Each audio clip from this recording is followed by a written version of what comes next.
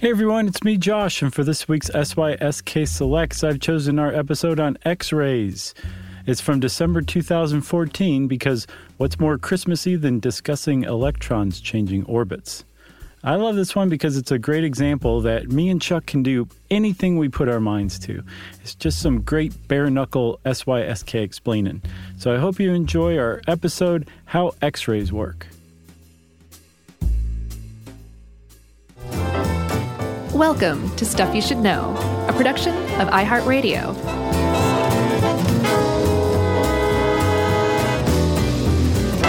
Hey, and welcome to the podcast. I'm Josh Clark with Charles W. Chuck Bryan, as always. And there's Jerry over there fiddling around with stuff. So it's Stuff You Should Know, the podcast. Not Stuff You Should Know, the movie. That's right. You know? We were sworn to secrecy about that. That'd be a good movie. That'd be a bad movie. I don't know, man. It could go either way. I always I imagine it like Strange Brew. Oh, yeah?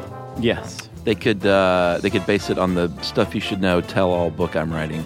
Oh, yeah? That would be exciting. That would be very exciting. I'm looking forward to that book. Like a Lifetime movie of the week. Do you, switch people's names? Like, am I, Joe? Yeah.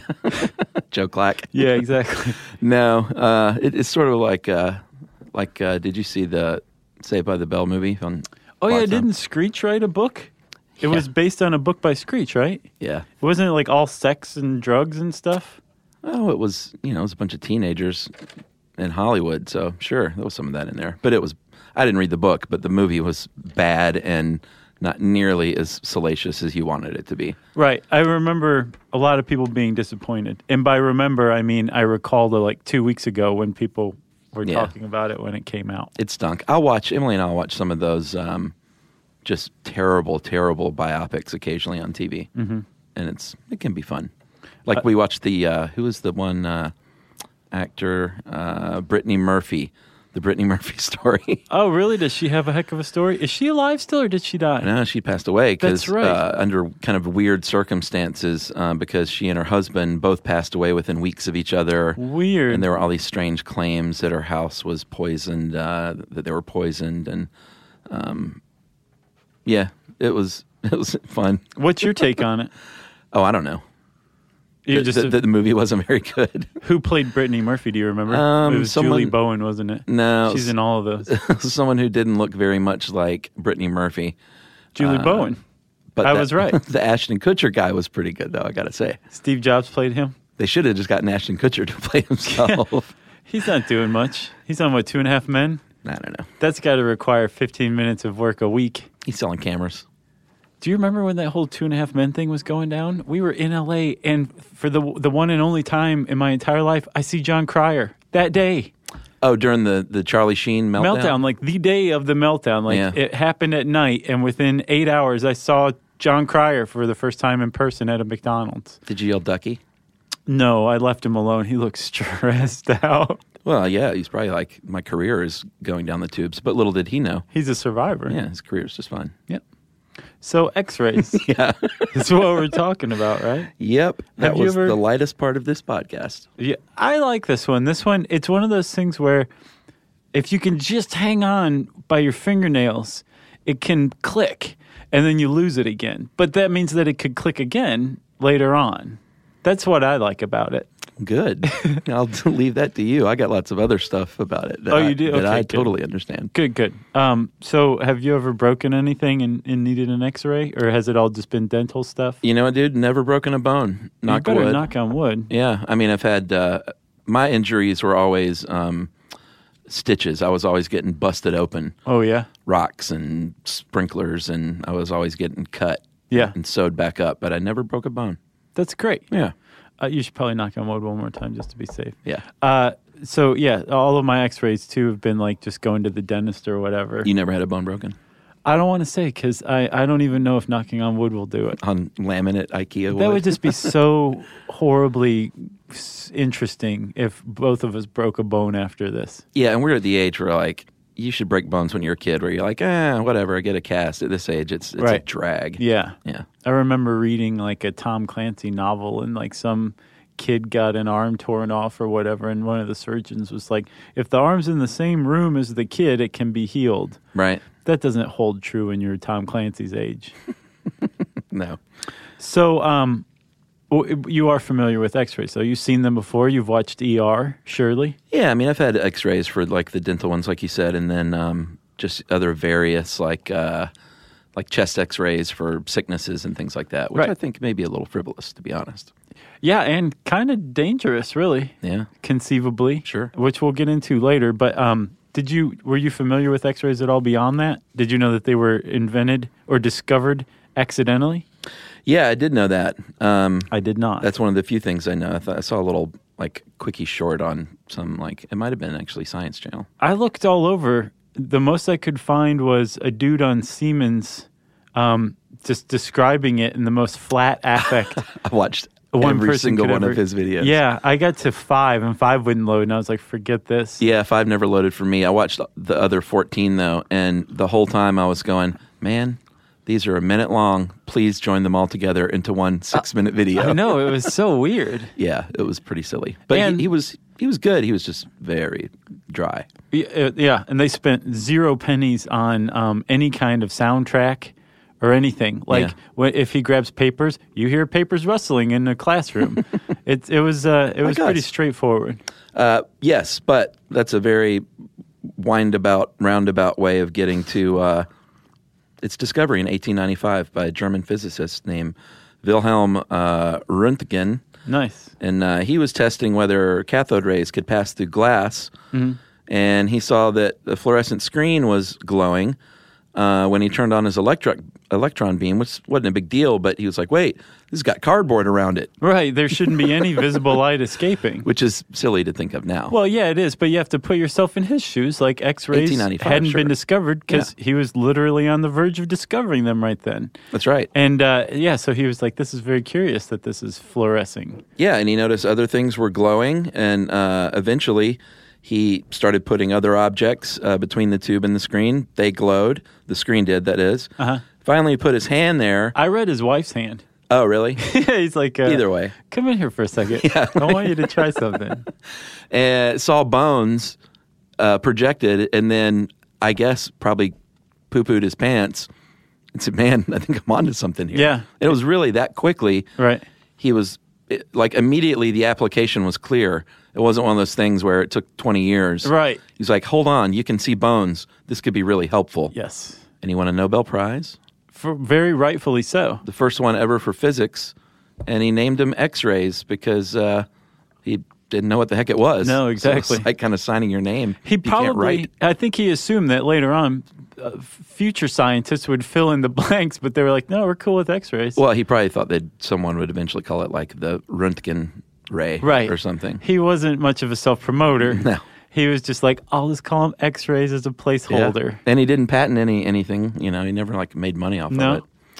And then just a And few his years. wife had hand cancer as a result. Really? No. Oh, I was laughing, but No, she didn't. That would be very It was sad. just a joke. You can proceed with the laughter. good. Plus, I've never heard of hand cancer. It's got to be out there. And then a couple of years later, they were already using it in the Balkan War. Was the first time it was really put to practical use to detect. The first Balkan War? The one around I World guess. War I? Was it? Well, no, 1897. Oh, that Balkan War. I didn't know that existed until just now. Yeah. And they said we can see bullets and shrapnel and stuff now, which is helpful. It is extremely helpful. So, like, this guy, Röntgen, discovers X-rays and their most practical application in one fell swoop, basically. Yep. And a little further study revealed that X-rays are actually just another part of the electromagnetic spectrum, of which radio waves, microwaves, what we call visible light. Yeah. What else is on there? Well, I've got my handy wallet electromagnetic spectrum card. Yeah. And X-rays fall between gamma rays and ultraviolet rays on that spectrum, Right. which are all below, well, you say below. I don't know if it's not really an above or below situation. Visible light, and then infrared, microwave, and radio waves. So it would be a higher or lower frequency because that's how the whole thing's divided. Yeah. So, like, the visible spectrum of light consists of electromagnetic radiation that has a frequency, a wavelength that our eyes are sensitized to. So we can pick up visible light. But there's plenty of other stuff on the spectrum of electromagnetic radiation, and all of it is delineated by the frequency, the wavelength. So at the highest end, you have gamma rays that are like... Yeah, that means the squiggly line is very close together. Exactly. And then on the farthest end, you have radio waves that are like... And that means the squiggly line is far apart. Exactly. And that is called Chuck science. That's good stuff. Yeah. So it's back in my wallet. X-ray right next to the... what else you have in there? I just have my Pabst Blue Ribbon membership card, which I actually do. Do you really? Yeah, but I've had it for like 20 years. Wow. When you got it when you were like 7, 8? Yeah, you flatter me. So X-rays fall, I guess we're about in the... Sort of on the middle. higher end. They have a higher frequency as far as the electromagnetic spectrum goes. But the point is that it is ultimately the same thing. It's a type of electromagnetic energy that is carried on a photon, which is a particle of what we would call light. Yeah, and we've talked about photons aplenty in the show. And the same, like, photons produce the visible light that we can see. Mm-hmm. Photons blast out from the sun. How long does it take? It takes like 100,000 years to get from the core to the surface, and then like 8 minutes to get from the surface to Earth. That's right. Man, I love that fact. So this is the only part I understand, so I'll lead with it. If you want to imagine an atom, a nucleus of an atom, and rings around that atom, That's a new word. An atom as orbitals.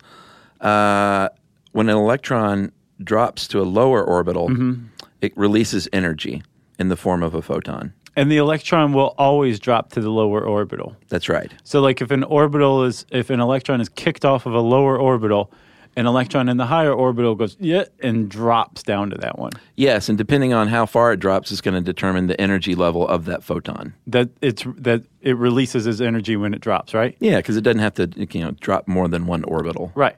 It can skip down, I don't even know how far, but a long way. Yeah, it can. And like you said, the greater the distance between the two orbitals, or the greater the energy differential, the greater the energy that photon, when released, will have, right? That's right. And as we said, photons are the energy carriers of the electromagnetic spectrum, and depending on that energy or the frequency, the wavelength of that photon, that determines what kind of photon it is, right? Whether it's a radio photon or an X-ray photon, or a photon that we can see that's in the visible spectrum. That's right. Sometimes when these photons are flying around, they will collide with other atoms, and sometimes those atoms absorb that photon's energy and then kick it up to that higher level again. Right. But it has to be, from what I understand, and I saw that there's of course, it's science, so there's in atomic science, so there's little exceptions to this and that. Sure. But from what I could see, Chuck, there is the energy of that photon has to exactly match the energy differential between one orbital and another on an atom. Yeah. So that it can kick it up, so that it hits that one electron in the lower orbital, kicks it up to the higher orbital, and thus transfers its energy, which means that atom just absorbed that energy that photon was carrying, right? That's right. But if it's a little less, it's not going to have the energy to kick that electron up, which makes sense to me, right? Yeah. But if it's a little more, this is what doesn't make sense to me. It doesn't kick the electron up and then the photon carries on in a diminished energetic state. It just doesn't do anything. It doesn't interact with that. It has to be exact. Say the energy differential between orbits is 8. Yeah. So a photon has to have an energy of 8, or else it's not going to do anything with that atom. That's right. Okay. And so depending on the, let's say you have a radio wave. They don't have very much energy, so they can't move electrons between these orbitals. They just pass through things. X-rays are super powerful. Right. There's lots of energy, so they can pass through things, which is key if you want to check out your bones from outside of your body. It is. Stuff you should.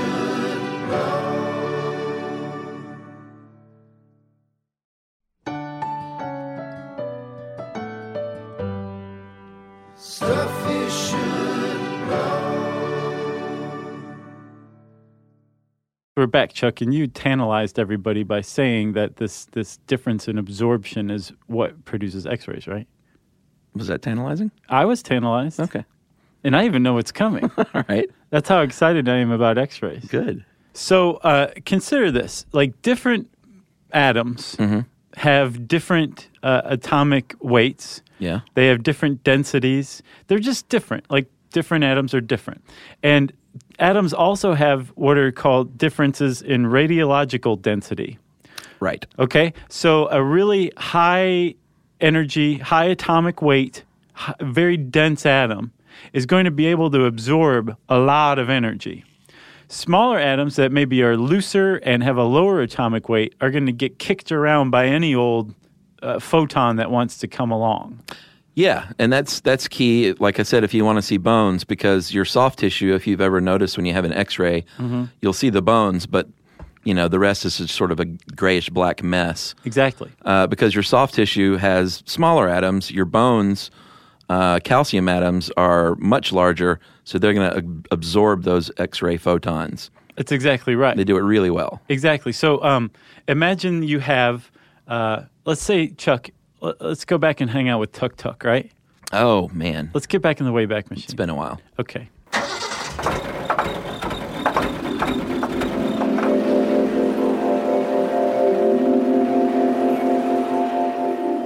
Look at him over there. So here we are in France in this cave. Tuk Tuk has his hand up against the cave wall, as you'll see. Yeah. And in his other hand, he's got that little straw filled with pigment, red pigment. And he's blowing it on his hand, right? Sure. And now that he moves his hand away, there's the outline of his hand. It's called a stencil, right? Exactly. He's just made an early stencil. He's Sure. like a Banksy, basically. Yeah. Like a caveman Banksy. But if you look at the back of Tuk Tuk's hand, don't get too close, but look at the back of his hand. Yeah. It's covered in red pigment, right? Yeah. So if you want to equate this to an X-ray, the hand absorbed all of that pigment. Right. And the stuff that passed through left the picture on the cave wall. That's kind of what happens with an X-ray, except with an X-ray photograph, the X-ray photons are absorbed by the denser calcium-rich bones. Yes. And they pass through the softer tissue. So the picture that we have is the outline, the silhouette of the bones, because the X-rays made it through the tissue. Didn't make it through the bones. They made it through the tissue and onto the X-ray plate, which absorbed the picture in negative. That's right. And I'm glad you said picture because that's all it is. On the other side of the human being, that they're shooting the X-ray at, there's a camera. And you're just going to get a regular negative, and they could make it a positive, but they leave it as a negative because you really don't need the positive image. Right. And that's what they'll put on that little screen to show you your cracked femur. Exactly. And they can see the crack because some of those X-rays will make it through the gap. That's right. Right? So all you're seeing is the result of X-rays that made it through the tissue, were absorbed by the bone, so those don't make it to the plate. The ones that make it to the plate cause the chemical reaction that gives you your negative, your X-ray. And it's pretty simple, really, like if you think about it, at least in principle. It's also extraordinarily difficult to conceive of, but if you understand like the principle behind it, it makes utter and complete sense. Yeah, and it's a pretty focused shot that they're using there. It's not like they don't fill the entire room with X-rays. They've got a thick lead shield around the whole device, and it contains everything. And it's got a little small window that's just going to let that narrow beam pass through a series of filters and basically hit you wherever they want to hit you. Yeah, and the reason that they use lead is because lead is an extremely dense element. Yes, right? Sure. Oh God, I hope so. with a very high atomic number, which means it can absorb tons of energy. Right? Yeah, that's why you're going to wear a lead apron. Yeah. If you're not, if you're getting your skull done, you're probably going to wear an apron on your chest. Let's say. Sure. So so this lead is being bombarded with X-ray photons and electrons, and it's just taking it. It's fine, and it's not able to pass through because it doesn't have high enough energy. But yes, when they put that little window in the X-ray generating machine, it passes right through there in a concentrated beam. And Chuck, let's talk about the machine, right? So, and this is basically what we use as X-ray machines is essentially what Röntgen was experimenting with when he accidentally discovered them. Because if you look for X-rays, like they propagate naturally, but I think like 20% of the X-rays on Earth come from humans. Oh, really? Yeah, like we generate a lot of X-rays. They don't come, like you don't find them normally on Earth. They're coming from outer space to us. Okay. Hence X-ray astronomy. But the ones here on Earth that are generated on Earth, it's not like rocks put out X-rays or something like that. Right. We do. We humans do. Humans in lead aprons put out X-rays. And they use this machine like Röntgen made. Yeah. What you have in the machine, you have an electrode pair, a cathode and an anode, and that's inside a good old-fashioned glass vacuum tube. Right. Which it's amazing how vacuum tubes are still like the best way to do many of these things. Well, it allows things to travel at the speed of light easily. That's right. And it allows guitar amps to sound great. I didn't know they used vacuums in that. Oh, is that a cathode tube? Yeah. Yeah, like like the best amps are still made with vacuum tubes. You can get solid state amps, but the sound isn't as rich. So it's kind of like this old technology that's still superior. Right. They're all pumped out by hand by a 90-year-old man in Tennessee. Mr. Marshall. Yes. No. So the cathode is a heated filament just like you might see in a light bulb. Mm-hmm. And the machine's going to pass a current through that and heat that thing up. And then it's going to spit electrons off that surface. And it's going to hit a disc made of tungsten, and it's going to draw those across a tube. It's basically, the tube is sort of the key piece. Right, because you've got the positive and the negative charge, the cathode and the anode, right? Yeah. And that difference, that electrical charge, draws those electrons down to the anode. Yeah, with a lot of force. Yeah, and that force means that when those electrons hit the tungsten anode, it knocks a bunch of electrons off, creates a bunch of X-rays in the process, and you have a whole box filled with X-ray radiation. A box full of X-rays. That's exactly what it is. Like you're just, I mean, there might as well be like a foot crank to this thing, like an old sewing machine, for as technologically advanced as it is. There may be, for all I know. I don't know what goes on in that other room. Right, yeah. You know? True. There's some dude in there with like his right leg is 3 times more muscular than his left leg because that's the only one he uses. So in addition, like I said, to X-rays being created, the other X-rays, other photons can go on and knock more electrons off. So you have what's like a process of chain reaction starting, right? It's not like one gets hit and then that's it and a photon's created and it just hangs around until it's beamed out. Right. Like you're just generating this huge amount of X-rays, and the X-rays are also continuing to propagate themselves because they're knocking more electrons free. And the more free electrons you have, the more interactions you have, right? Right. So one of the ways that more electrons can be knocked off, you don't even need a direct transfer of energy where a photon is absorbed or knocks an electron from one orbit to another or knocks it loose entirely. A photon actually has this really cool capability of just orbiting close by the nucleus of an atom.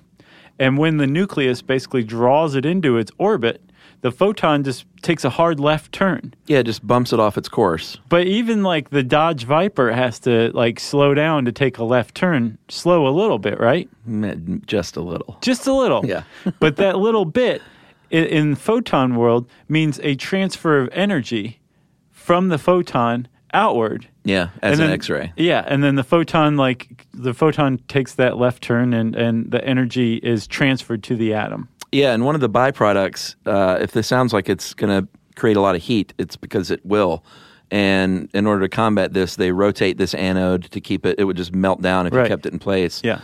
And apparently there's a cool oil bath that helps absorb heat as well, which I never have heard of that either. It sounds oily. A cool oil bath? Yeah, it doesn't sound refreshing at all. It sounds like the opposite of refreshing. Yeah, cool and oil don't really go together. No. Yeah. And I misspoke. That's an electron that can be drawn to the nucleus of an atom appropriately enough because they orbit nuclei anyway. Right. But it doesn't have to hook up with that atom. When it takes that hard left, it emits the photon, like you said. That's right. And like I said earlier, there's a camera on the other side of the patient, and it's going to record that pattern of light when it passes through the body. And it's not so different from a regular camera. And in the end, you're just going to get a picture, like I said, a negative image. Yeah, and if you hook it up with a computer, that allows you to take X-rays basically in slices. You can come up with computerized tomography. Yeah, aka CT. Right. A CT scan. Exactly. If you get a breast exam, you're using a type of X-ray called mammography. Yep. And then there's a fluoroscopy, which the man in the extraordinarily dry presentation from Siemens said was basically like moving picture. It's like video. a movie. Exactly. And then he showed us what a movie is with a flip book, right? That old flip book trick. And if you listen to this podcast, I'm sorry. I just want to apologize for both of us, Siemens guy. Oh, yeah. Hats off to you for doing that at all. Yeah. Because he's probably saying, well, at least I was correct in everything I said. Exactly. It's a good point, sir. But with fluoroscopy, it's basically like a movie of an X-ray movie. And you would do this to make sure like a heart is beating correctly because you wanted to see it.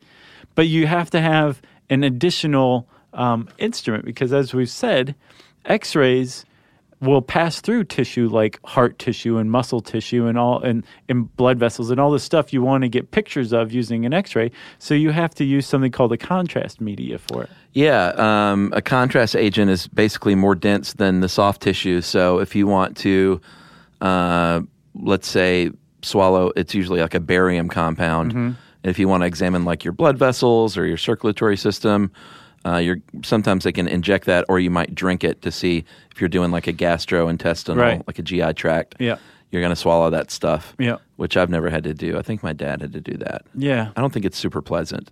I get the impression not too. But my dad did it as well. Yeah, it's an old guy thing. Yeah, so I should be getting one soon. Yeah, and then it allows you, to see a moving image. Basically, how that liquid is. If there's any blockage.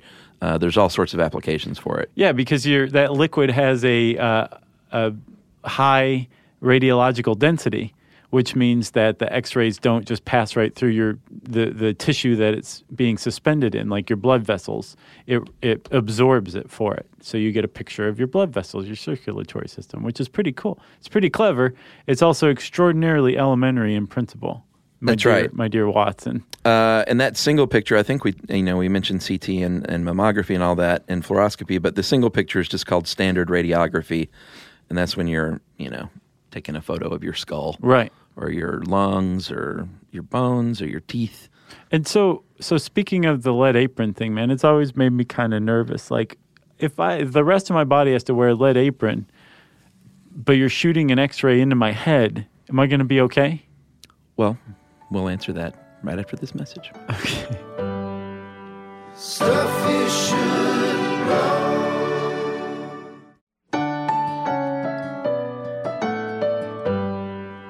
Stuff you should know. All right, X-rays, are they bad for you? The answer is yes, pretty unequivocally. But like all things, it's in moderation is the key. Sure. In the 1930s and 40s and into the 50s, they had X-ray machines at shoe stores. So they could X-ray your feet to get a better fit. And they didn't realize at the time that they were X-raying people way, way too much. Yeah, talkative kids in class, they just shoot them with an X-ray. And would they? No. No.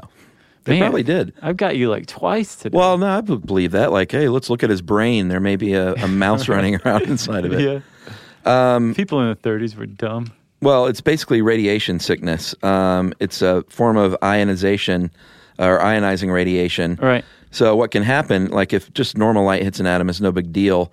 But when an X-ray hits an atom, it knocks electrons off of it, creates an ion, which is an electrically charged atom, and basically anything from cellular death to mutation can happen at that point. Yeah. And mutation can spread and it can cause cancer. Right, because stable atoms are neutral, right? Because they have an equal number of protons and electrons. You lose an electron, all of a sudden you have a positively charged ion. Yeah. And that negatively charged electron running around, and it just causes trouble. And you said light, visible light, can be absorbed and it's no big deal. Yeah. Because visible light exists on a wavelength that's about in tune with the soft tissues of our body, right? So we know how to absorb it and it makes us tan and that's cool, right? But with these ionized atoms, these positively charged atoms like going around in your body, it can cause a lot of problems like mutations, like cancer, right? Yeah, I mean, if you break that DNA chain, that's not good. No, it for isn't. Your cells. And one of the results is the DNA can basically lose its ability to regulate itself, and the cell replicates more frequently than it should, and all of a sudden you have a tumor on your hands, and that can spread. It can also be a problem if that DNA break occurs in utero, because then that can lead to birth defects. Yeah, sure. Which is why pregnant women shouldn't get x-rays. Yeah. And it can also just lead to plain old cellular death. Yeah. If you have cellular death, then the tissues that are made up by those cells break down, and you have a problem on your hands with that as well. So here's the deal. We get exposed to radiation every day just walking around on the planet. Yeah. It depends on where you live, but every year the average person is going to be exposed to anywhere from 1 to 4. It's measured in millisieverts per year. Like I said, depending on where you are. I think in higher elevations, it's less than at sea level. So if you live in Denver, Colorado, you're going to be exposed to less. Well, yeah, because like Death Valley. You're higher up in the atmosphere, and that makes a difference. Exactly. You have less protection, right? Yeah. So, what they want to do, medically speaking, they want to use, or they're supposed to use, the minimum amount to achieve the pictures you need. It's not like the old days where they just like, let's do 20 x-rays. Like, let's do the minimum amount we need to get the information that we need. A CT scan can get your, you lay down in the tube and it rotates around you, and your whole body can be photographed in less than 5 seconds these days. Nice. But, there are concerns if you get too many x-rays still. Like a dental panorama, I think, 1 to 4 millisieverts per year. And it's cumulative too, you should say. Yeah. Like it's not like you get one and then 8 months later you get another one and that first one went away. Sure. Like it accumulates over the course of a year. Yeah, so here's just a few examples of how much radiation you're being exposed to with x-rays. A dental panorama is going to be 0.01 millisieverts, so not very much. Like 2 chest x-rays might be 0.1. Mammogram is around 0.4. Your pelvis, 0.6. Your back, upper back, may be 1.0. I wonder why. Because there's so much bone there? Maybe. Yeah, maybe have to do with exposure to... that makes sense. I got a ton of bone in my upper back. A full CT scan, it depends on what you are...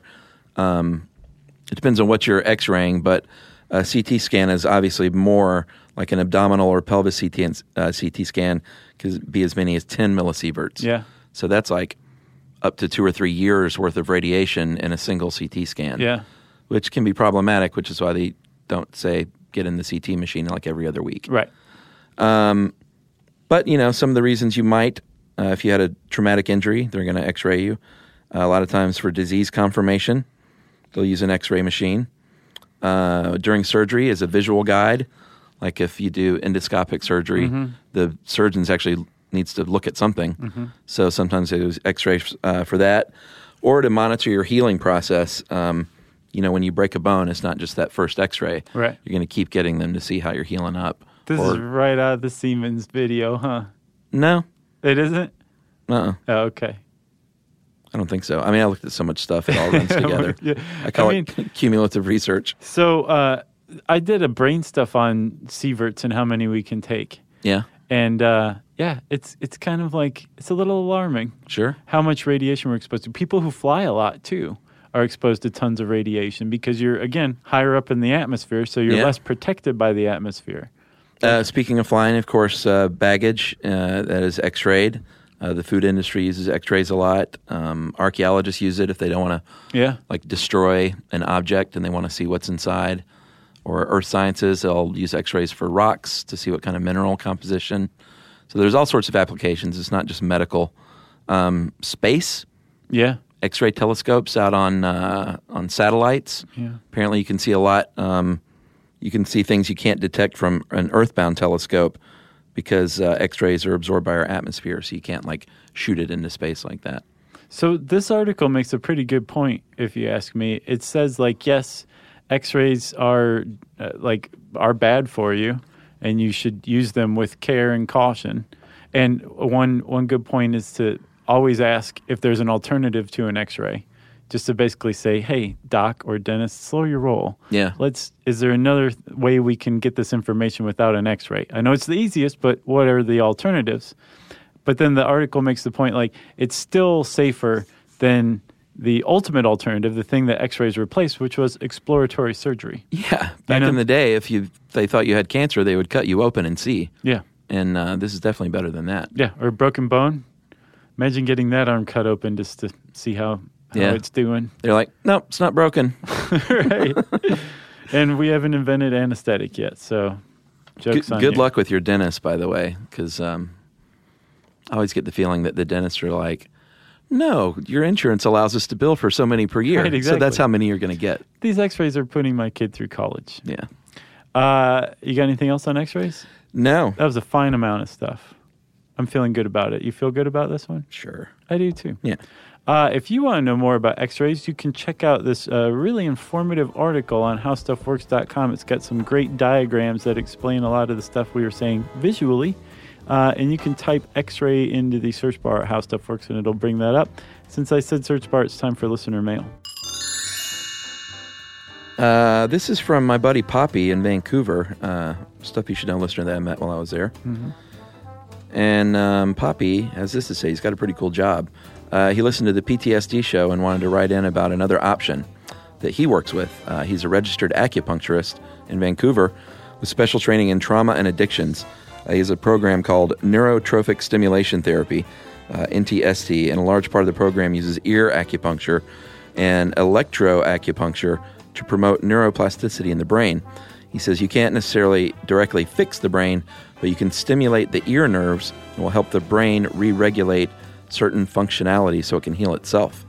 He's been treating trauma and PTSD patients for several years, and the evidence for his efficacy is high. It can be done with acupuncture needles alone or in combination with a mild electrical stimulation. Remember we talked about... transcranial electromagnetic stimulation? Yeah, transdermal cranial stimulation. He says that's one of the things that he's also using to treat PTSD, which is pretty cool. Wow. And he said it makes cognitive behavioral therapies so much easier to introduce because it promotes neuroplasticity, and the results help a PTSD sufferer to be more open to and able to receive positive social programming. So he has a program we want to promote. If you want to see all the components in action in his program, you can visit Last Door Recovery Society at lastdoor.org/NTST, or you can donate funds to help purchase a brain scanner so that they can scientifically measure the results of the program, which would really help show the validity of the therapies. And if you're interested in helping out Poppy's cause there, because he's really big on treating veterans in Canada and the U.S., I shortened his little URL to bit.ly/11YNLOQ. And that is from Poppy, and he says, Namaste. Thanks a lot, Poppy. Is it Poppy with a O? Poppi. Nice. If you want to get in touch with us, you can tweet to us at SYSK Podcast. You can join us on Facebook.com/Stuff You Should Know. You can send us an email to stuffpodcast@howstuffworks.com. That's right. And as always, join us at our home on the web, stuffyoushouldknow.com. Stuff You Should Know is a production of iHeartRadio. For more podcasts from iHeartRadio, visit the iHeartRadio app, Apple Podcasts, or wherever you listen to your favorite shows.